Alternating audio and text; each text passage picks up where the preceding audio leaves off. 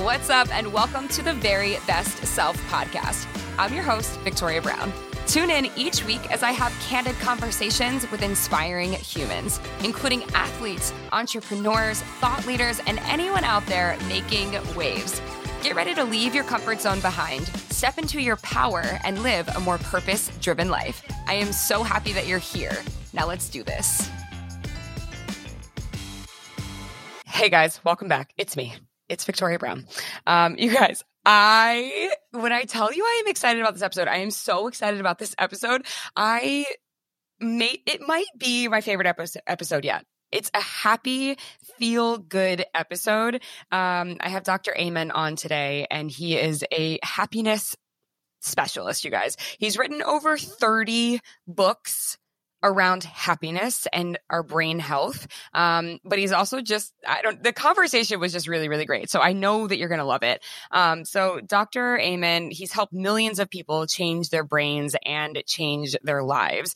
He is the founder of Amen Clinics and has 10 locations across the United States. He's a 12-time New York Times bestselling author and the co-host of the Brain Warriors Way podcast, which he creates with his wife. He's produced and aired over 16 national public television specials about the brain that have aired more than 130,000 times across North America. Dr. Amen believes that we can end mental illness by creating a revolution in brain health. There are so many contributing factors to our overall happiness, and he has done so much research in uncovering why some of us experience sadness, why some of us experience depression, why we experience, these negative thoughts that we have sometimes. And I mean, if you've been listening to my podcast for a while, you know that I'm a big time advocate for journaling and meditation. And he doesn't say that those things aren't important. Of course they're important, but there's a lot going on inside of our brains and the overall health of our brain and what we can do to improve the health of our brain that really contribute to our overall happiness.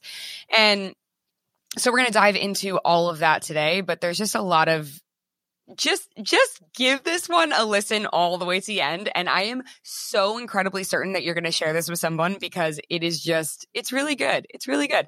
Now I'm hyping it up way too much, and I hope that it lives up to all of the expectation that I just set for it. But I think you can tell that I'm excited because I truly enjoyed this conversation. So I'll stop talking about it and we'll get into it. Here we go. I am very, very honored to have Dr. Amen on today, who is the happiness guru. Dr. Amen, you have written, per my research on you, 30 books around the brain health and how to be a happier human. Is that correct? I have. It just means I'm old and I'm consistent. Well, that's really incredible. And I'm very inspired by you and all of your work on happiness. And so we talk a lot about happiness on this podcast, but specifically your newest book, You Happier. But what I find particularly interesting about your book, it's fascinating to me in many, many different ways. But what I find particularly interesting is that most of the time people, when they find themselves feeling unhappy, most of the time we reach for all of these outwardly things and we think to ourselves, okay, so, and it's not wrong to think that way, by the way, but we think to ourselves, okay, my job is bringing me unhappiness. And if you're a go-getter, you're going to say to yourself, okay, cool. I'm going to take an action step to create something change in my life and get a new job. And that will result in me feeling happier. And that makes a lot of sense. It does. And it's true for a lot of people. But what I find so interesting and fascinating about your book is just your in-depth research on the brain, because sometimes it's not an outwardly change. It's what's going on the inside that is heavily, heavily affecting our ability to find happiness in our lives. And so I think there's some people out there who are struggling with feeling happy, struggling with sadness, struggling with, all of these feelings and thinking it's always an outwardly change that fixes it. So Americans are the unhappiest they have been since the Great Depression. Wow. Pandemic, societal unrest, negative news. It's impacting us. Depression tripled from February of 2020 to August of 2020. Depression doubled in children. Nothing like this has ever happened in my lifetime. And as I realized how unhappy we were, I'm like, there's a neuroscience to happiness. And it's things that the happy books aren't talking about. That happiness really needs to be geared to your brain type. Not everybody's the same. And, oh, by the way, if your brain's not healthy, you're not going to be happy. And so I really, when I write, I'm thinking, what do I really want to live with for the next year? And I'm like, I want to live with happiness. And so, let me get happier and let me help the people I serve get happier too. Yeah. So it's all about our brain health. And there's so many things that go into our brain health. And I really do feel like it's something that we're not talking about, that people are not talking about, that the internet is not talking about. People are just saying, and I'm one of those people because it's all I know, right? I don't have the immense background that you do in the education, but all I know is I meditate and I journal and I try to create a morning routine that, really makes me feel happy and set me up for my day. But what the people are not talking about is like the things that go into it. So for instance, you talk about toxins in the body that are contributing to our negative brain health. We talk about head traumas that people have experienced throughout their lives. And, what are these contributing factors to brain health that isn't good, for lack of saying it better? Well, I just got out of a meeting with a bunch of firefighters, and they actually have suicide at 4 times the level as the general population. And you're like, well, why is that? They're heroes. It's because they've been exposed to emotional trauma, head trauma, and toxins, the carbon monoxide from the fires. And if we don't look at, I think that's my unique spin on the world, we should actually look at the brain. And that's what we do at Amen Clinics. If we don't look at and optimize your brain, you're much more likely to be unhappy. And it's this big secret that nobody knows. But after 200,000 scans we've done at Amen Clinics over the last 30 years, it is just crystal clear to us. If you have low frontal lobe activity, you are more likely to be unhappy. And so optimizing the physical function of your brain is foundational. Now, a lot of people think happiness is fluff. Happiness is nice, but it's not essential. And in the book, I argue in the beginning that happiness is actually a moral obligation because of how you impact other people.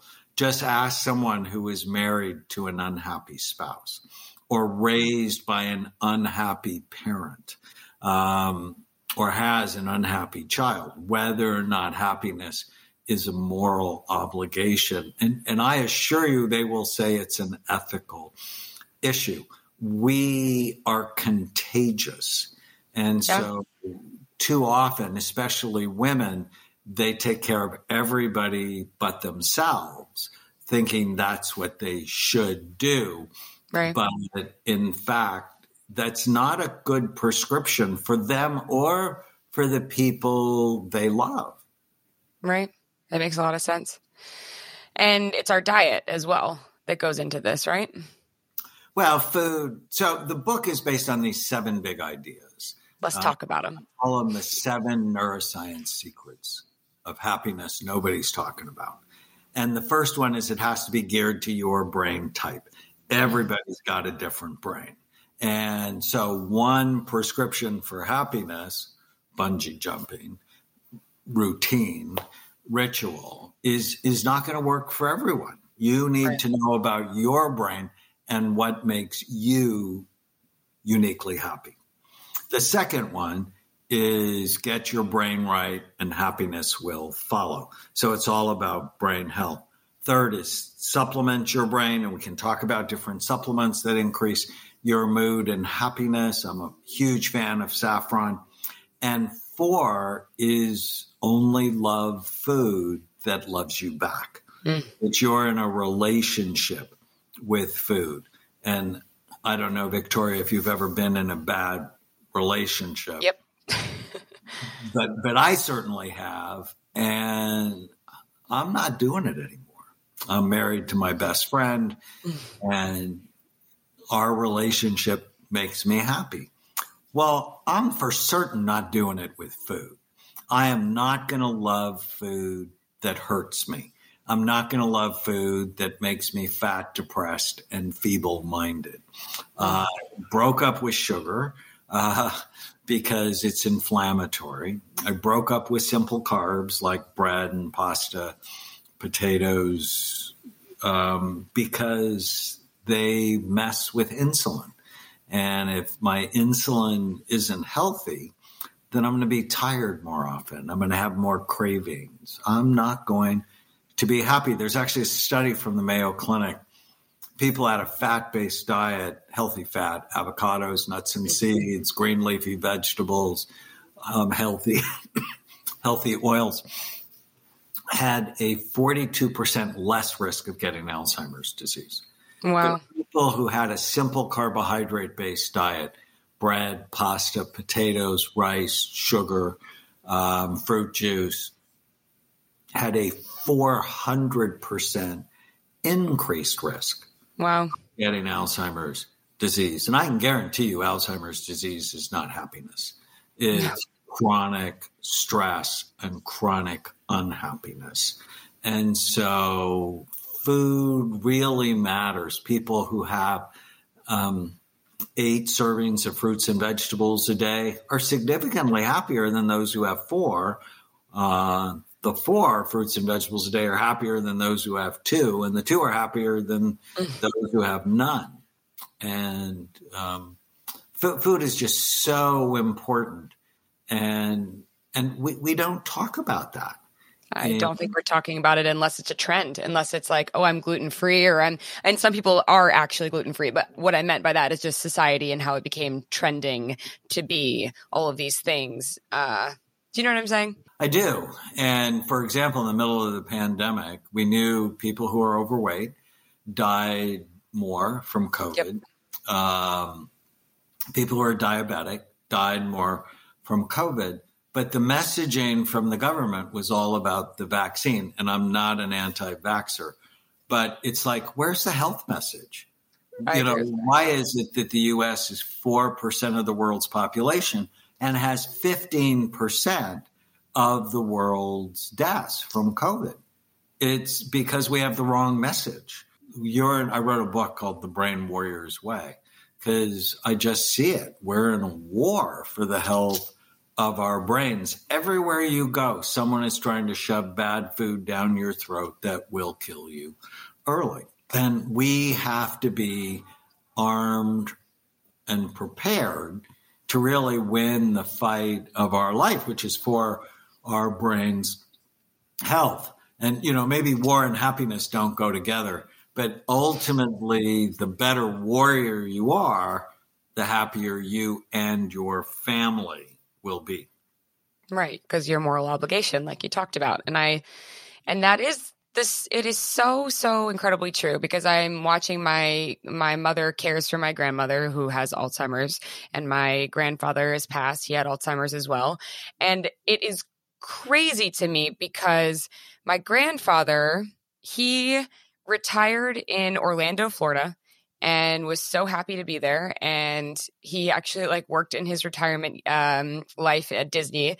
And he was just so, so, so, so happy. But one of the things he used to do, and my mom and I have talked about this before, is he loved the fresh squeezed orange juice when you drive by on the stands all the time. And he would drink, once he moved down there, he drank exorbitant amounts of orange juice, which is just crazy amounts of sugar. And even though that's considered all natural sugar, we always felt like, and I don't know, you can tell if I'm right or not, but we always felt like it sort of contributed in some way to his more quicker decline as he moved down there. It's and all the orange correct. Juice. Yeah. No, it's actually because whenever you unwrap fructose or fruit sugar from its fiber source, it turns toxic in your body. There's a wonderful YouTube video by a friend of mine, Robert Lustig, called Sugar, the Bitter Truth. And if you watch that, you'll never drink fruit juice again.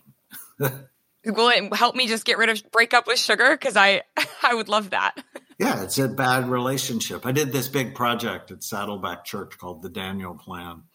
Thousands of churches have done our program. But when we launched it, one of the pastor's wives told me she'd rather get Alzheimer's disease than give up sugar. And I looked at her, my eyes got really big. Yeah. I'm like, did you used to date the bad boys in high school? Because that's a seriously abusive relationship that you're in love with. You'd rather lose your mind than give up sugar. Wow. Yeah, that's intense. So in the brain, you talk about, there's a lot of photos that you have of the brain and what a healthy brain looks like and what an unhealthy brain looks like. And I think I want to say that you describe brain matter as almost like a stick of butter. And so it can be molded in different ways. But what does a healthy brain look like versus an unhealthy brain? Well, we do a study called SPACT that looks at blood flow and activity. It looks at how the brain works. And it basically shows us three things: good activity, too little, or too much. And then our job is to balance it. Your brain is soft, about the consistency of soft butter, tofu, custard, somewhere between egg whites and Jell-O. And one of the first lessons I learned from imaging is mild traumatic brain injury ruins people's lives, and nobody knows about it because nobody looks at the brain. If you're sad, you go to your family doctor, you go to your local psychiatrist, and you go, I'm sad, and they put you on an antidepressant that does not anything for brain health. So they're not even thinking. Addressing the issue. I wonder if traumatic brain injury is an issue or that concussion was an issue. And people who have concussions, undiagnosed brain injuries, are a major cause of homelessness. They're a major cause of depression, anxiety disorders, panic attacks, ADHD, addiction, and suicide. And we find at Amen Clinics that repairing brain trauma is one of the most common things we do. I actually did the big NFL study when the NFL was struggling with the truth about traumatic brain injury in football and high levels of damage. We've scanned 300 NFL players. But 80% of them get better when we put them on a rehabilitation program. How exciting is that? I mean, that's Extremely. Really the underlying message of my life is your brain can be better even if you've been bad to it, and I can prove it. And that's what I get excited. So I want people to care about their brains. It's a term I call brain envy. Freud was wrong. Penis envy is not the cause of anybody's problem. I've not seen it once in 40 years. It's your brain, that is the largest sex organ in your body. It's your brain. And when you get your brain healthy, everything in your life is better, especially your relationships. Yeah, and I hope that that's inspiring for anyone who's listening who feels like they just uncovered something in the first, 20 minutes of this episode, like, oh my gosh, that's me. I'm struggling with that, that you can turn it around and you can change it. So for someone who can't get in to see you, or you have clinics all over the country, but someone who can't get in right away, what are things you can do beyond, like right now, today? Some things that you can do to improve your overall brain health? Well, they can pre-order You Happier. I'd love it if they did that. Yep, pre-order the book. That's step number one. and actually, if they pre-order it at youhappier.com, we have 4 free gifts. And I'm so excited about this. They get a bottle of Happy Saffron. So strategy number 3 is supplement your brain. And my favorite supplement for happiness is saffron. Okay. And because there are 24 randomized controlled trials showing it's as effective as antidepressants to boost your mood. Plus, most antidepressants can decrease sexual function, more trouble having an orgasm, decrease libido. Saffron has been shown to enhance those things. And it's been shown to enhance memory.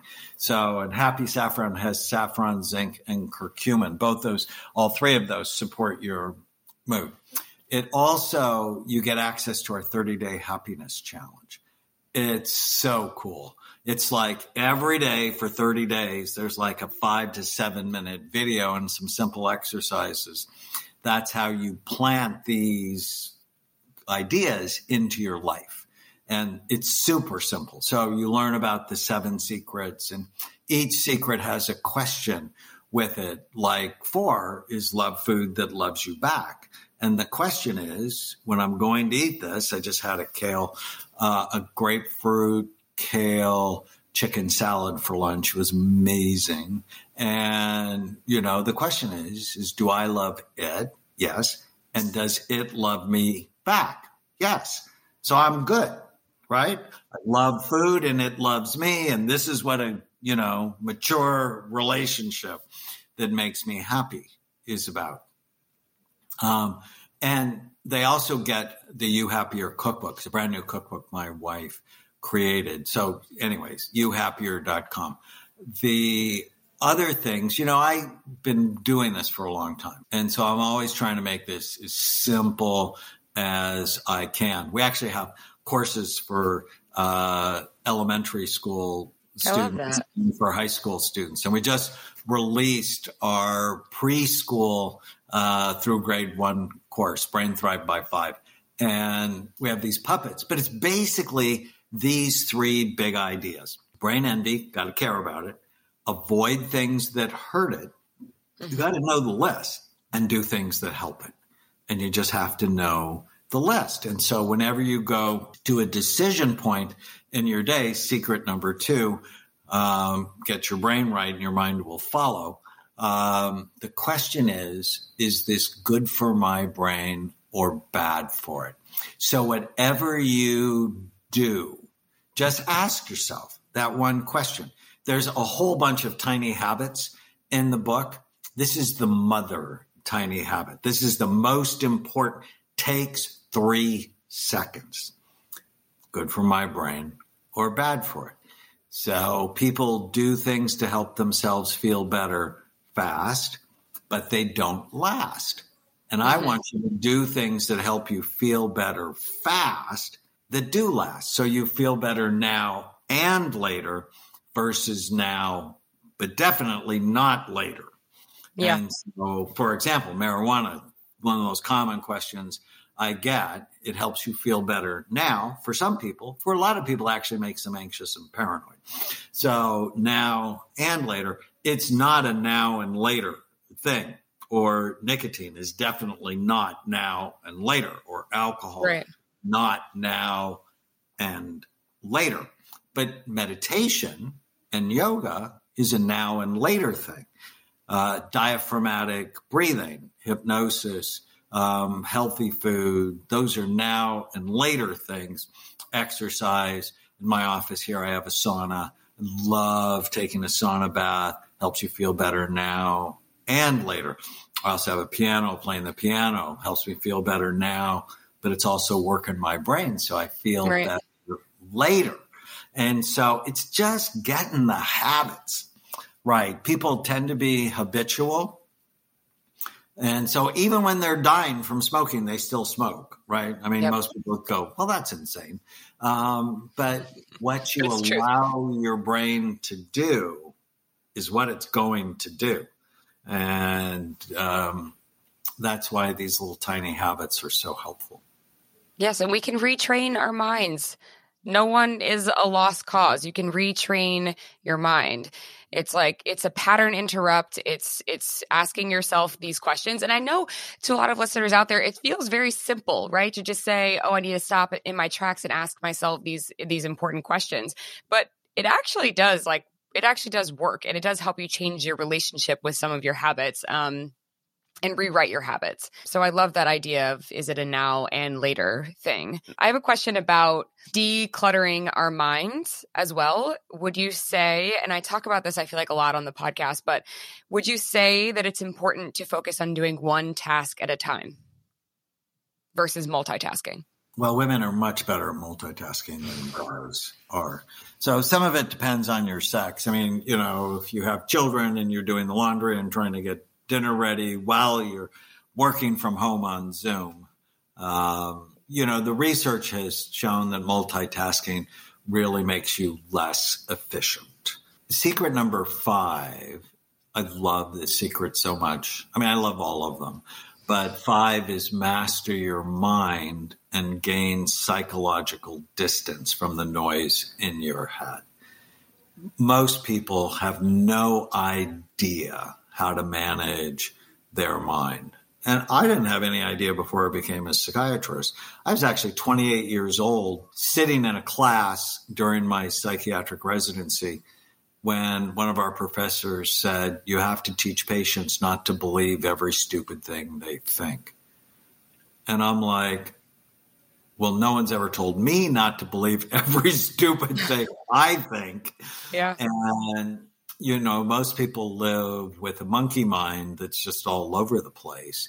And if you have an unbridled horse, it's really no use to you. If you have an unbridled mind, it will torture you. And so learning to direct your mind where you bring your attention always determines how you feel. And so I start every day with, today is going to be a great day. And I knew I was going to talk to you, and that made me happy. I end every day with what went well today. And so I put myself to bed and say a prayer, and then I go, what went well today? And I start from the very beginning of the day on a hunt. I'm like on this little treasure hunt for what went well. And I actually try to find the micro moments of happiness. Mm-hmm. So I love micro moments.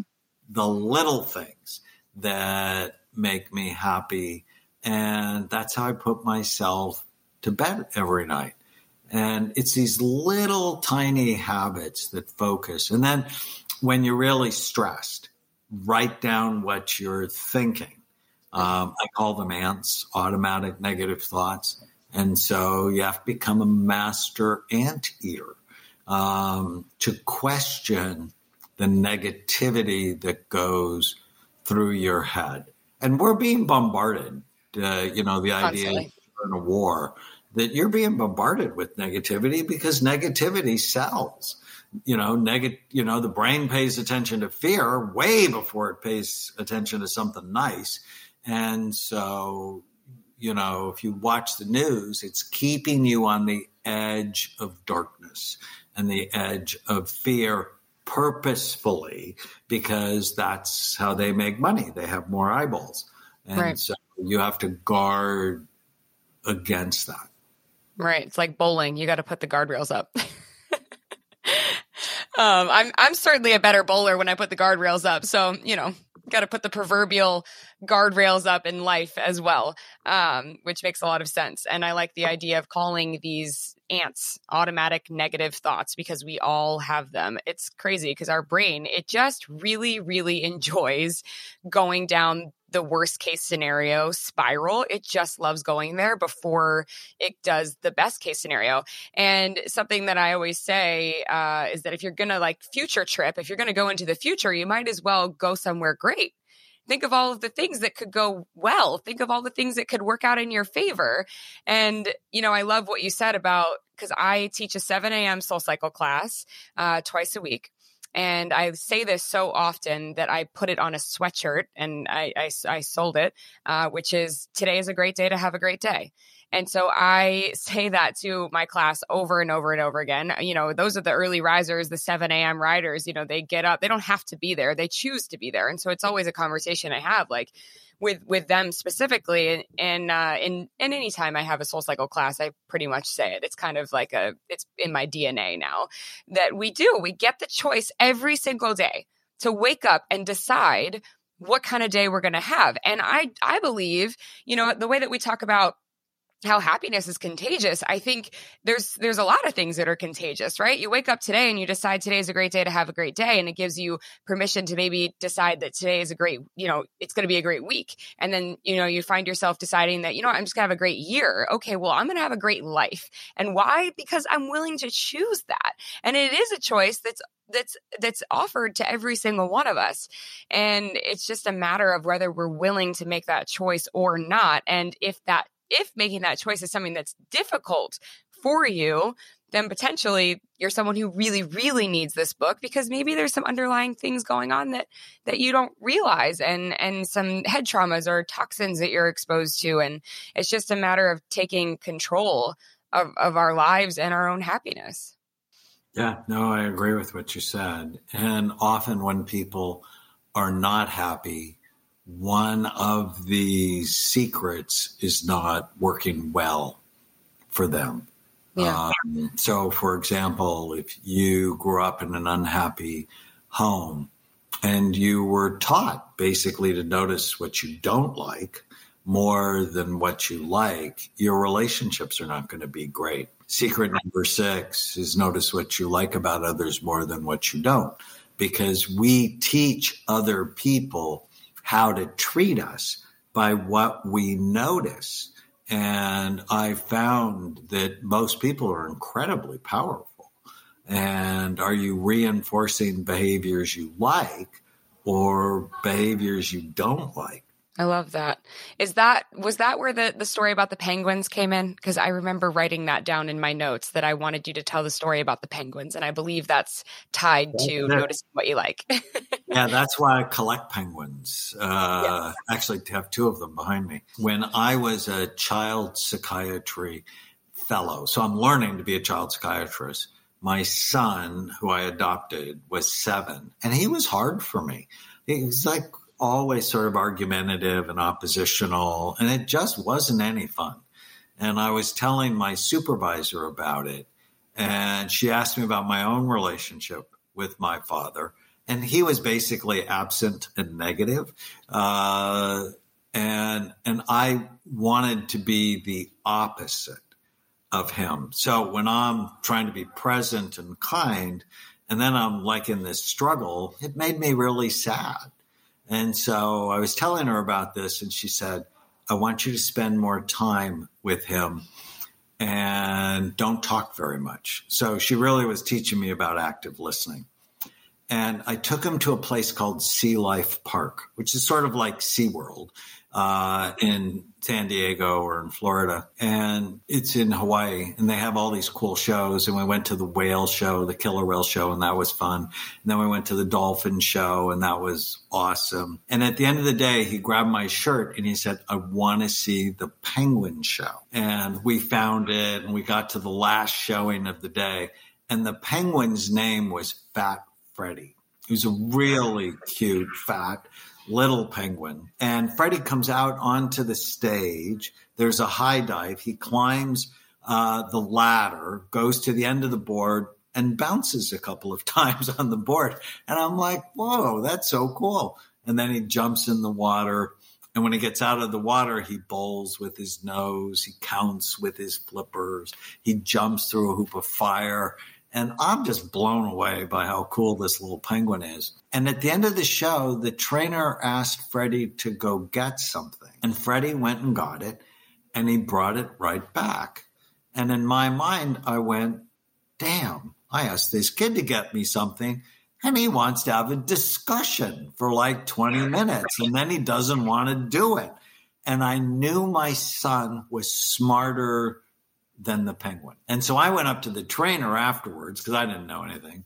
And I said, how'd you get Freddie to do all these really cool things? And she said, unlike parents, whenever Freddie does anything like what I want him to do, I notice him.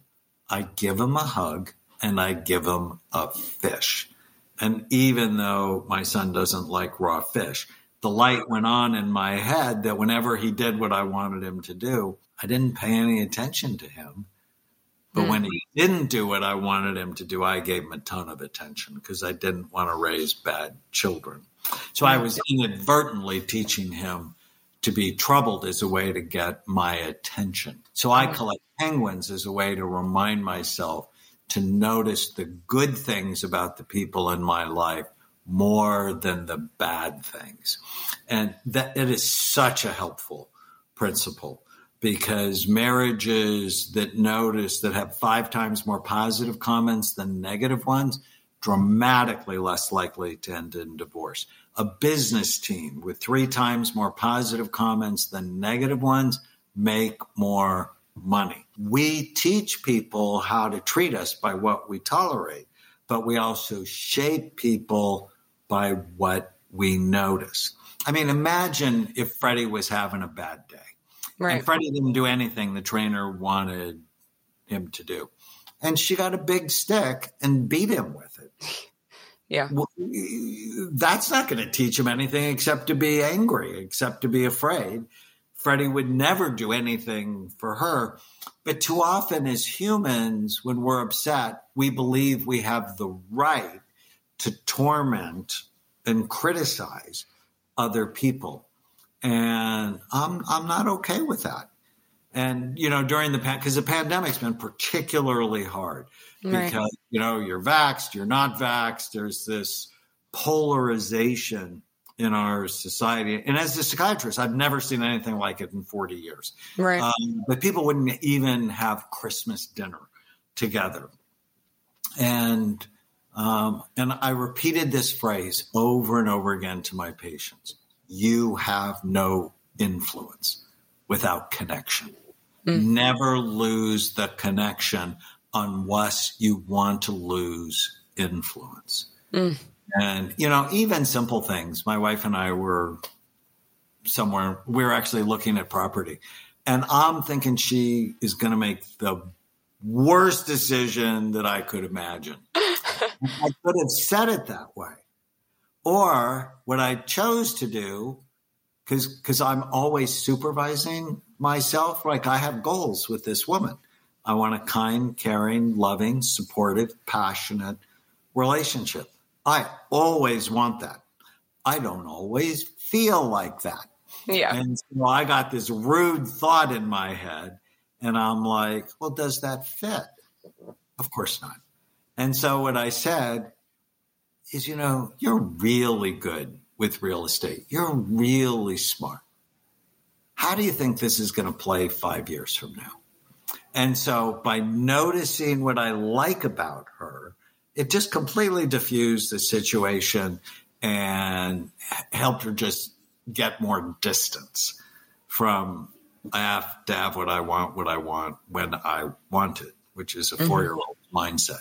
But can you imagine our relationship if I went, oh, yeah, that's like a 4-year-old's decision? Yeah, that probably wouldn't work out so well. Wouldn't work out so well.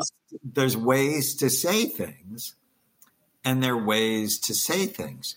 And women have a larger hippocampus, so that's the memory center of the brain.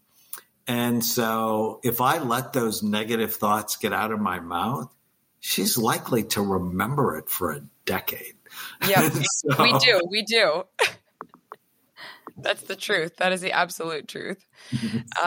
Gosh, I feel like I could literally talk to you all day. And honestly, even just having this conversation makes me feel happier, I will say. So you really are the happiness guy. You really are. I feel like there's so many other different avenues that we can go down, but I don't want to take too much of your time. So what is one habit, just one, that you would recommend, your top tip for cultivating happiness right now in this moment? So one of my favorite ones from the book is give your mind a name. If you can gain psychological distance from the chatter in your head. It'll help you so much. And when I learned this technique, I'm like, what would I name my mind? And I named it after my pet raccoon when I was 16. I had a pet raccoon and I loved her, but she was a troublemaker. I can imagine. TP'd my mother's bathroom. She would flush the toilet over and over again because that fascinated her, and actually lowered the water pressure in the neighborhood. She ate all the fish out of my sister's aquarium. She'd leave raccoon poo in my shoes. And I'm like, that's my mind. It'll just hold up signs like you're a fool or you're a failure or you'll be homeless or, whatever. And if you can separate from your mind, and I just look at Hermie, that's her name, with love, and I'm like, you need to go in your cage because you are not being helpful. Then you're just better at managing your mind, and it will help you so much. Right. So I remember reading this in the book. So give your brain a name that is separate from yourself so that when your brain is working against you, you can say, so-and-so, blah, blah, blah, that's not working for us. And we're going to reroute. And you and I talked about bumper guards. I have a teenager who I adopted whose parents were drug addicts. And she and I came up with this analogy. She needs a Department of Homeland Security, that she needs to guard what comes in. And so in her mind, she's hired Denzel Washington from The Equalizer. She loves that movie. As just one of the guards, that not every thought is helpful for her. And not every, quote, friend influence is helpful for her.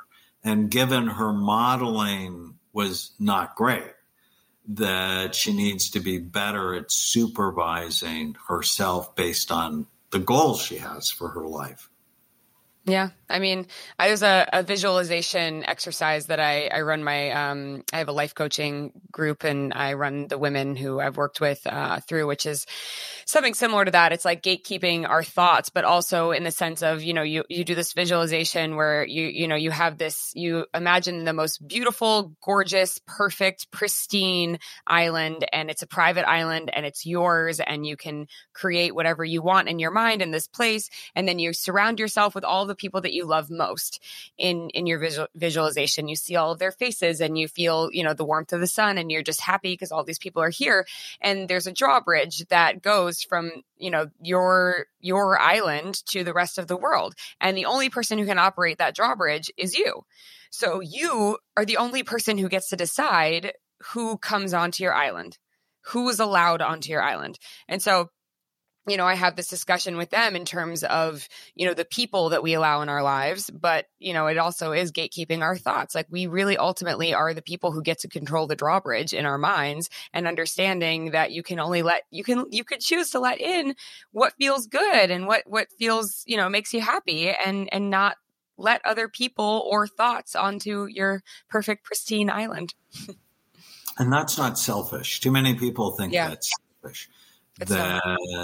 That is a moral obligation because it guards your happiness. And if you are not happy, that has a negative impact on everybody you care about. Yeah, it spoils the island. I think also we just need to redefine the way that we talk about the word selfish, because I don't think it should always be a negative connotation, right? Because we shouldn't necessarily say, oh, that's not selfish. I think it's just, maybe it is, but maybe it's okay to be selfish. And there's different ways to define it, I think. Right. It's how you interpret it. And, just the idea that happiness is a moral obligation shocks some people. Like I grew up Roman Catholic, and my mom was very serious. And I was an altar boy, and there was a lot about it that was really good. But the idea that happiness is a moral obligation was nowhere to be found. Right. There were a lot of shoulds and shaming if you didn't sort of get with the program. And, in that way, it's not helpful. It's what do you want? Is your behavior getting you what you want. And oh, by the way, hedonism is the enemy of happiness because it ends up wearing out your pleasure centers. I've been blessed to see some just amazing superstars like Justin Bieber and Miley Cyrus. I've been Miley's doctor for 11 years. That became public last year. And fame wears out the pleasure centers in your brain. So the thing a lot of people think they want, right? It's like that's a prescription for unhappiness.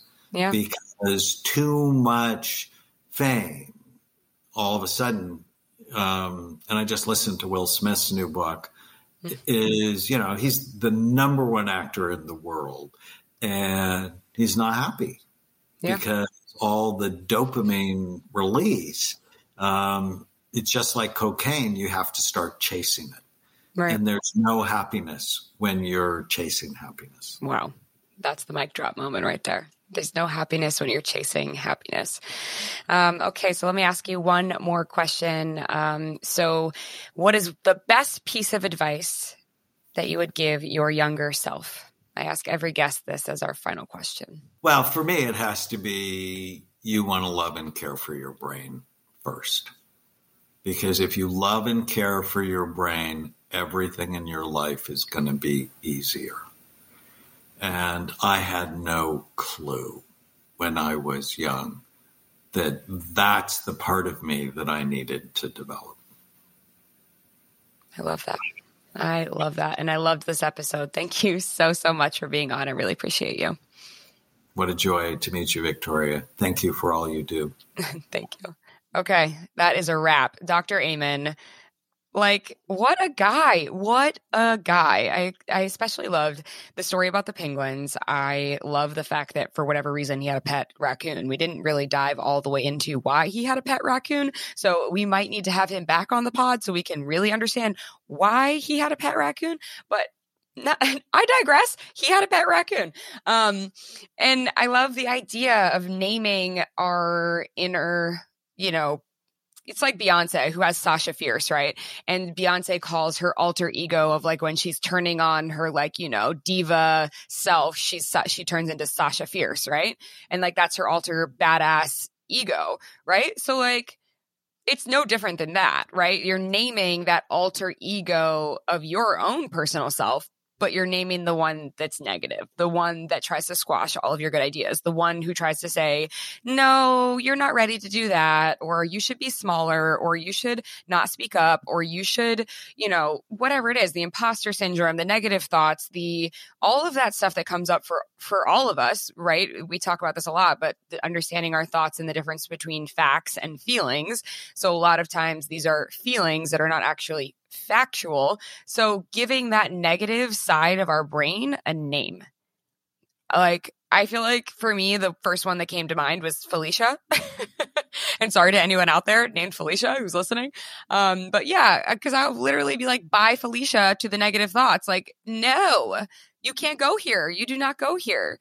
And so that's kind of the biggest thing for me is I'm going to name my negative thoughts Felicia and then tell her to peace out. I hope this episode was a breath of fresh air for you. I hope that it gives you the understanding to maybe view happiness in a different lens, because it certainly did that for me. And I feel inspired to make better choices in terms of food as well for me. I think that was a big one for me out of this episode. I was just man, I could make some better choices. And it's about thinking long-term, right? The now and the later choices, the things that benefit you now and that will definitely benefit you down the line as well. So I could make some better choices.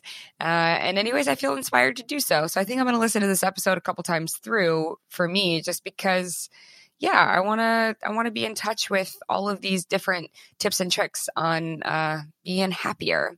And so I believe this episode is meant to drop on March 1st, which means that his book is out now. The second you're listening to this episode, you can purchase You Happier by Dr. Amen. And so I hope you will. It's there's a lot of knowledgeable things in here. He's a pretty smart guy, but I think you gathered that. Thanks for listening today. And do you know someone in your life Serious question. Who wants to be happier? The answer is yes. Every single one of us, we know someone in our life who wants to be happier. So my challenge to you is to share this episode with at least one person in your life that you know wants to be happier. Share this episode with someone you love. And so when that person gets to the end of this episode and they hear me challenging you to send them this episode, they are instantly going to know that you sent it because you care about them. So that's big. That's major. Thanks for listening, you guys. I'm Victoria Brown. This is the Very Best Self podcast. Please follow me on Instagram at Very Best Self. Follow me at Victoria Brown. And then please leave us 5 stars, a glowing review if you got time for it, because we love those. And make sure you subscribe. Yeah, that's a wrap, guys. Have a good one. See you next week.